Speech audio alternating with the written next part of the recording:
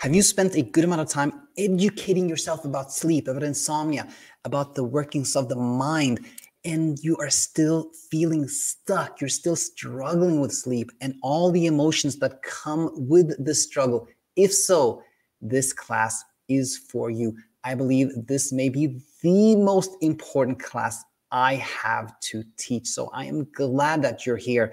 Sorry, of course, that you're feeling stuck, but glad that you are here. And now before we jump into it, just a little clarification. If you are new to this channel, new to our little ecosystem, then you're not stuck. You just haven't been educated yet.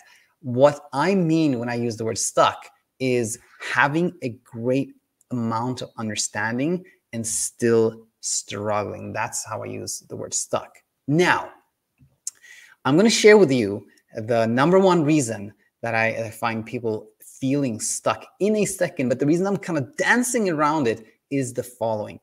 I think the moment I say what I think really keeps people stuck, a lot of people, maybe you are going to go like, oh, of course it was that. Like, I'm going to keep scrolling. I'm going to do something else. But please don't, because it isn't just after the reveal, if you will. That's when we're really going to get to kind of the golden nuggets in this class. We're going to understand that there has been some critique that you probably haven't understood yet. And understanding can be so helpful. So, please keep that in mind. Now, with that said, I want to say that what keeps us stuck more than anything else, and I've seen this many times during the years that I've been sleep coaching, truly is self-criticism. I've seen this so many times when I've had clients who have like really understood our teachings, but they're still struggling. It's always been self-criticism. In fact, it's almost embarrassing sometimes where I've had calls with people and everything they bring up, I've said, that's just self-criticism. It's self-criticism. It's self-criticism because it just illustrate it is truly what keeps us stuck when we are educated. Now, again, what I really hope that you'll stay for is the disguised critique, because so many times we don't understand what self-criticism looks like. And two, also, the number two of this class is also going to be so helpful understanding why does self-criticism keep us feeling stuck? And then we can talk about defining relief again. So these are the three sections of our class today. And let us talk with, again, the one I really hope this will give you like an aha moment, and is the disguised critique. And I actually last week in the Insomnia program, I had a call with a client. It was a group coaching call, but only one person showed up. So it became kind of a one-on-one call. And she shared with me that what I said, what I'm about to tell you, made her go like, if this is true, then I've actually been very critical of myself. She hadn't realized it yet. So I think that just illustrated to me this has a lot of practical value. So now the disguised critique really comes in the form of queries that look on the surface like logical, open-ended, exploratory questions that are just asking for an answer, but they are something entirely different from that. And I picked three very common examples, A, B, and C. And for A, we're going to look at this one. What am I doing wrong? I get this all the time. Somebody says, hey, Daniel, I've read your books 3 times. I've listened to like hundreds of hours of your videos, but I'm still struggling. What am I doing wrong? And what we're going to start with is looking at the built-in assumption, within the question, what am I doing wrong? We're going to like decipher it, if you will. So the built-in assumption here is I am doing something wrong.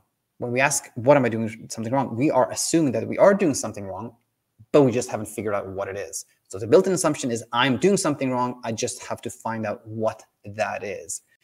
And here's the thing. If you take the first part of the section, I'm doing something wrong, that is self-criticism. It's plain and clear. We are critiquing ourselves. We're saying, I am doing something wrong. This is self-criticism. And the reality is you're not doing anything wrong. You are trying to help yourself. You're trying to educate yourself. So this self-criticism truly is not called for. Now, let's go to number B here, and I hope things will be more and more clear as we progress here through our sections. B, another very common question I hear is, why can't I just get this? Why can't I get this? Very, very common one. And what is the built-in assumption here? The built-in assumption in the question, why can't I get this, is that other people get it, but for some reason, this is impossible for me. Why can't I get it? And that, if we take a section from this built-in assumption, I can't get it. That's also self-criticism. It's us telling ourselves like, I'm unable to get it. I can't get it. This is self-criticism. And again, it is uncalled for, because in reality, you're doing your best. You're trying your best. You're trying to learn. And there is nothing in the world that you can't get. Now, C here is our last question, which is also very common. It says, it's like, why am I still not doing better? Like I've been learning, I've been educating myself for a second. Why am I still not doing better? Why am I not further along? And the built-in assumption here is something like this. I should have gotten further. I should be in a different place at this point. And if we kind of look further into this, we can see that there is what we're really saying here is something like, I'm not capable. I'm incapable of helping myself. And this is self-criticism. And the thing is, again, you are doing what you can. It is just the pressure coming from inside that is keeping you from arriving where you want to be, from that relief.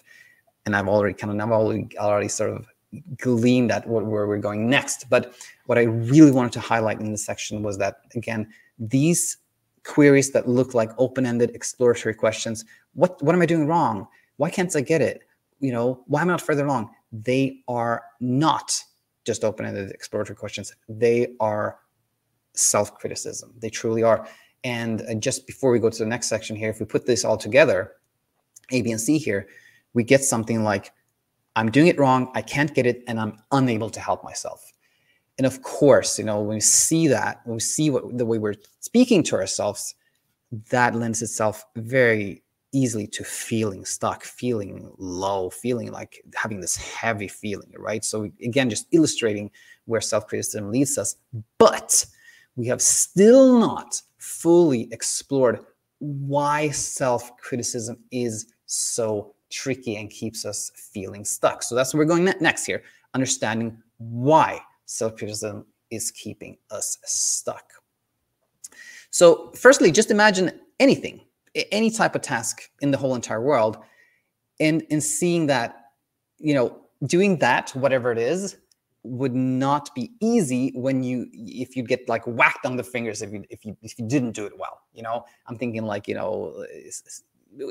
type of example, somebody says like, spell this word correctly, and somebody's standing, next to you with a, stick, and if you spell it incorrectly, you're going to get whacked on your fingers. That is not going to help you do anything well, right? And in our space, there's not like a mean teacher standing next to us or something like that.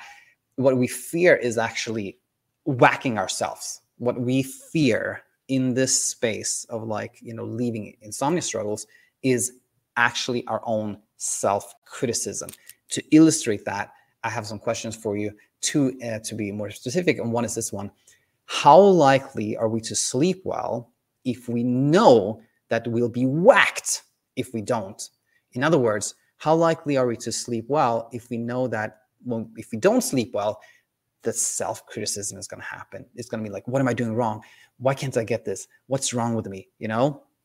And similarly, this one, how likely are we to feel relaxed and at peace if we know we will be whacked by ourselves if we don't feel relaxed or at peace of mind? Same thing. It's that self-criticism is the thing we're so scared of that keeps us from arriving where we want to be.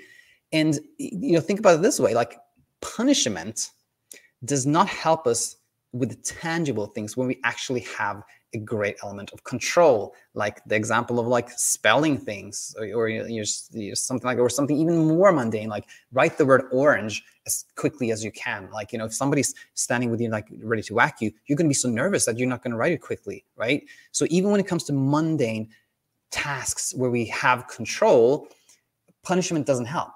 And then, imagine then how this kind of like punishment, if you will, what that does when what we want is actually the result of effortlessness and peace of mind. What we want is sleeping well and having peace of mind.